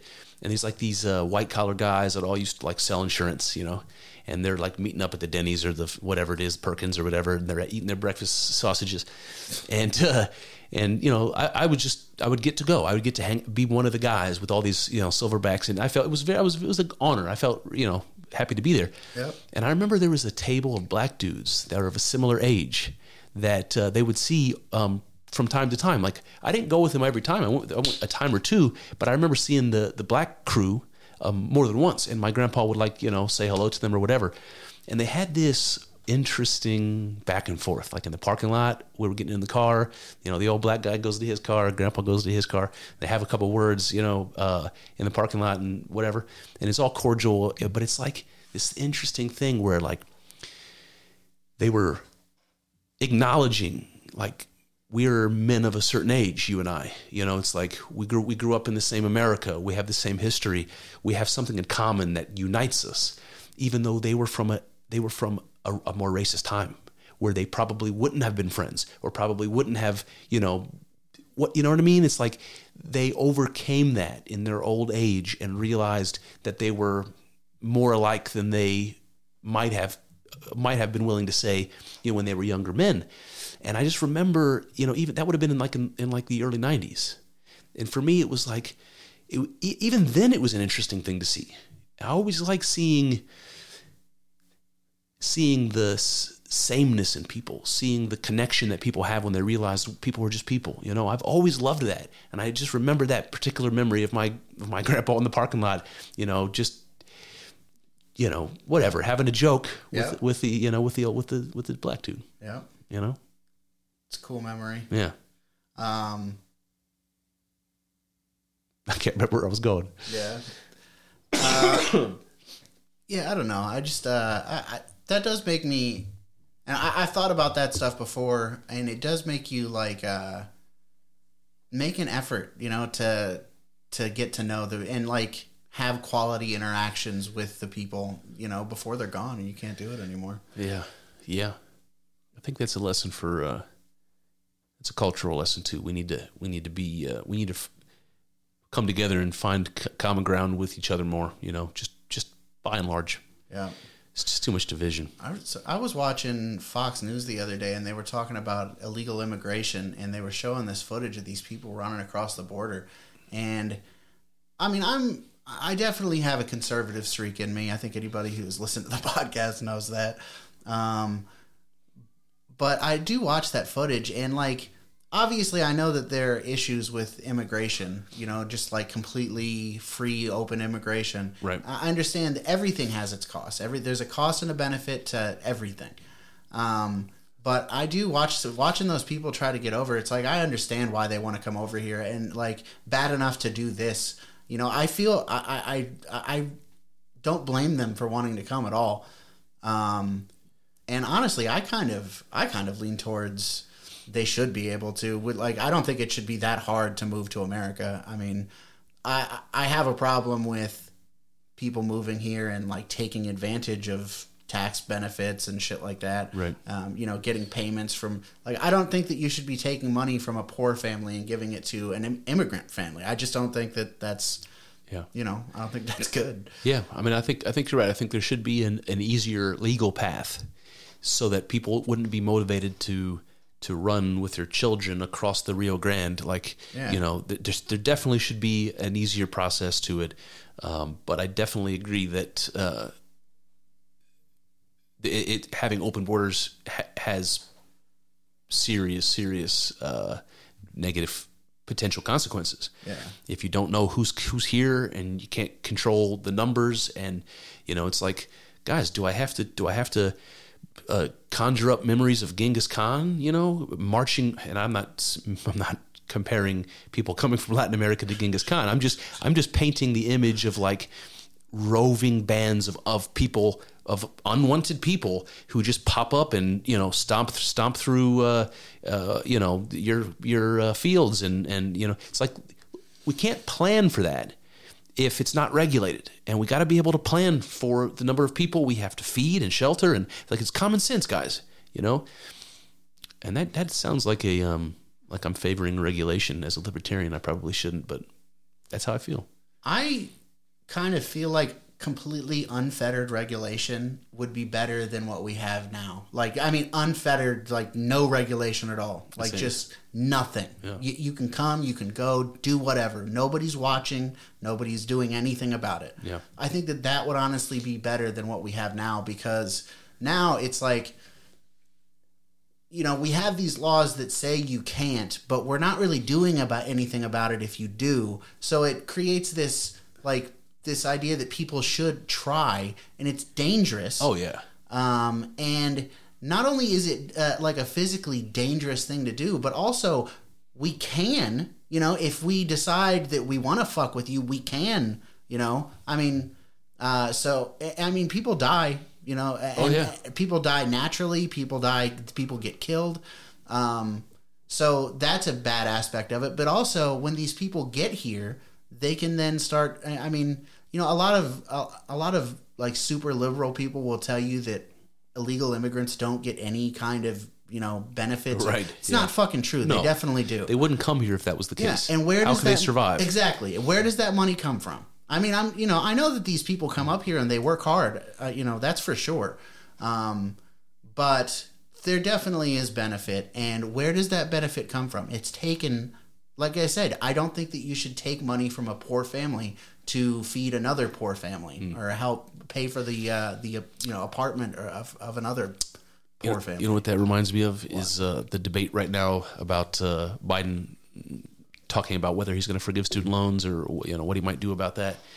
Is that we sent, I don't know, what was the latest package that they approved for Ukraine? I want to say it was like $33 billion, but I'm not sure. That billion with a B sounds kind of like a lot now, but I don't know. It probably is. Point is, I saw a meme on Twitter that said, if we can send taxpayer money to other countries, it means that we're being taxed more than we should be. And I'm like, yeah, absolutely. And yet we're sending billions of dollars to Ukraine. And many other places. And I'm just thinking like, well, that money could have been used to forgive student loans. Instead, it's going to Ukraine. It's like, Jesus, man. And I'm not even necessarily, and I know you're not either, suggesting that we should use taxpayer money to forgive student loans. No. But I would be more okay with that than I am with that's the point I'm making. That's the point I'm making. And I have student loans, and I don't think it's an economically good idea to forgive student loans. But if they were to do it, and if it benefited me, I'm sure I would be pleased. I don't give a fuck. Yeah, like if they did that, I would be. Again, I don't support it. I don't think if it was an issue, I wouldn't vote for it to happen. I don't. Neither would I. But I'm also not going to get mad about it. Like they're doing so much other stuff that I am mad about it that I'm not troubled about student loan forgiveness. Yeah, I think the whole student loan model is like super fucked up. If a kid who is 17 years old applied for like, I don't know, a $200,000 loan for any other purpose, they would the bank would laugh their asses off at them. What's your job history? How much do you make? What do you have in your savings account? No way. Yeah, exactly. Oh, wait, you can spend the money on school? Yeah. Okay, sure, yeah. Yeah, it's fucking ridiculous. So, yeah, I just, like I said, I'm not troubled about that if that's the thing they're doing. Although, I do wonder, you know, there's this bucket, there's like a 5-gallon bucket, you know, and I don't know, I'm trying to think of some kind of an analogy. But anyways, there's this bucket, and it's like to the brim, and there are just drips going in, and it's going to take a while, but eventually it's going to overflow, you know? And maybe there's like some kind of lie or something, and everything's going to burn down if it does. Okay, yeah. You know? And I just think that eventually that, you know, maybe that's the drip that drips it over, you know what I mean? Yeah, oh yeah, for sure. But... So listen, we got two things I want to try to squeeze in. I think I might need to go to the bathroom. I was just thinking that myself. All right. We gotta have like a hand signal, so we don't have to have that in there. I don't want people thinking about me peeing, you know. Let's just do 5 more minutes. Okay. Hold it for 5 more minutes. All right. So I was listening to, I think, a podcast episode. I can't remember who it was now. Maybe it was a Jordan Peterson podcast. Anyway, somebody said something that I never heard before, and it blew my mind. And it's something I want to think about more, but I was going to run it by you. You know how Einstein, when he came up with E = mc squared to explain the relationship between energy and mass, I like playing with that idea from a metaphysical perspective, because what Einstein proved is that energy is equivalent to matter. Energy and matter are not different things, and it's weird because we think of them to be different. And so there's some interesting metaphysical ideas there. Well, then I learned that there's another formula in physics that equates mass with frequency. It's called, there's a guy named Louis I don't know how to pronounce the guy's last name, Brogle, and it's mc squared equals hv, apparently. And that means that the same type of relationship that Einstein talked about between energy and matter exists between frequency and matter. So matter is energy, but it's also frequency. It's also like a wave, like a wavelength and so forth. And you know how we talk about, a lot of times we talk about that, like the whatever's behind our objective reality being this ones and zeros from the matrix, or this field of potential or whatever. And it's, to me, that's what it seems like. It seems like some sort of vibrating field of potential or probability or whatever. It's some sort of wave. And that is also equivalent to matter. You know, and it's like part of that mystery in physics about the particle and wave duality of things, you know. Yeah. Are things a particle? Are they a wave? Matter is energy, and it's a wave. It's just really interesting, man. I never heard of that. Me either. It's crazy. Yeah. Where'd you hear about it? I think it was on a podcast. Yeah. I'm pretty sure. Yeah, I just wrote it down, you know. So I'm going to have to do some more thinking about that and figure out what it means, if I can put a hippie spin on it, but it sounds really cool. Oh, man. You'll be able to put a hippie spin on that, for sure. All right. Lastly, documentary I watched on Amazon the other day. It was called Let There Be Light, and it was about Jesus, the history of scientists working on fusion. Okay. And it was fucking baffling, man. What'd you watch it on? What's the service? It was on Amazon. Okay. And it was a free one on Amazon. Nice. Let There Be Light. And so I don't know if you know the difference, but fission and fusion, right? Mm-hmm. So what makes a nuclear reactor work and what makes a nuclear bomb work is fission. I think maybe I'm talking out of my ass, but I think it's splitting the atom.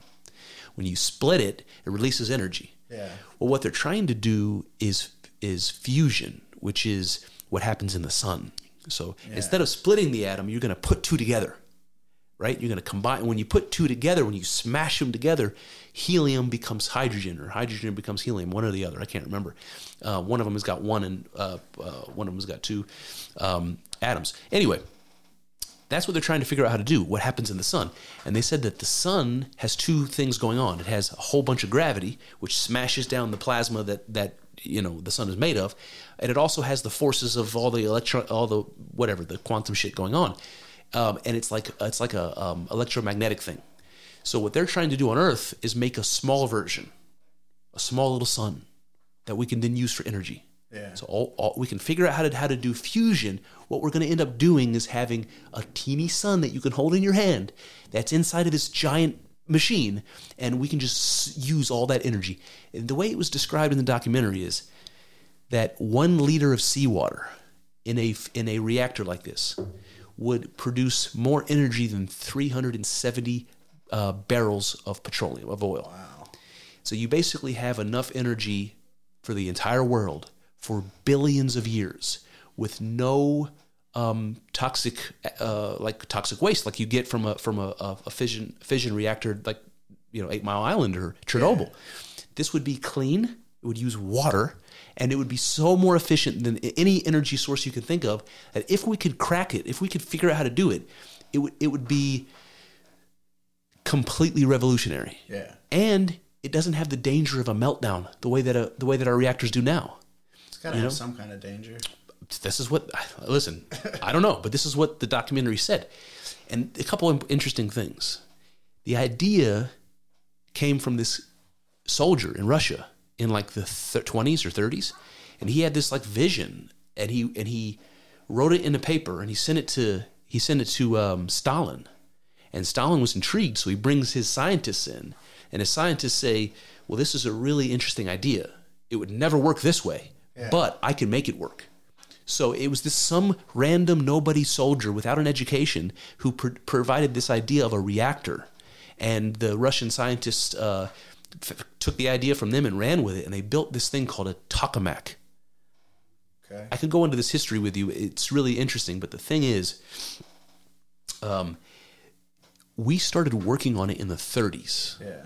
And it has so much potential that the whole world decided we should fund this together. So the United States and a whole bunch of European countries decided we have to build one of these things. Like a life-size version, not a little model. We got to build this and see if it can work. Apparently, we've been doing that since the 70s in France. In the southern France, we've been building this fusion reactor, and it keeps running out of money, And I think they said the United States pays like $6 billion a year, and the rest of the European countries another $6 billion a year, and they've been doing it since the 70s. Year after year after year after year. We pulled out of it in the 90s. We're spending too much money on it. And then eventually we went back in because we didn't want to miss out. Yeah. We're spending tons of money, the whole world, mostly these European countries and us, to build this reactor in France, this one prototype. And they were showing the process of building just the magnet for this thing. And it took years to build this magnet, and they were showing you how they did it, how precise it is. It is the most crazy shit. I'm gonna have to watch that. These physicists were saying that what they were doing is like what the medieval stonemasons who were building those great cathedrals, and they knew it was going to take 200 years to build, and they were never going to see it built, but they had to dedicate their whole life to it. That's the way these physicists were talking. Like, we're building this thing that's going to take 100 years to build, and we're never going to see it end, and we're going to dedicate our whole lives to it. But it's going to be that worth it. It's going to be this miraculous thing when it's done. It's awesome. I didn't know any of this shit, man. It was amazing, man. I'm going to check that out for sure. Let there be light. Let there be light. Let there be light. You got anything else? Nope. All right. Well, we're at 1 hour 45. So, all right, you guys. Thanks for paying attention to our mad ramblings. Yes, indeed. I really enjoyed this, man. Like I said, right before we started, I was a little bit down the last couple of days, and I was feeling better today. Probably because I got some good sleep last night. But having this conversation, I just had a good time with you. Yeah, thanks, man. Yep. All right, love you, buddy. Love you, everybody. See you next time. Peace.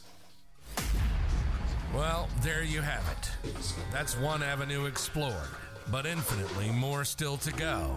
I hope you enjoyed thinking along with us. I know. It's not easy work. Thinking. It's hard and full of uncertainties, but I'm grateful for the company as we trek through this together. Here's to hoping that the juice is worth the squeeze. See what I did there? Let's find out together in the next episode.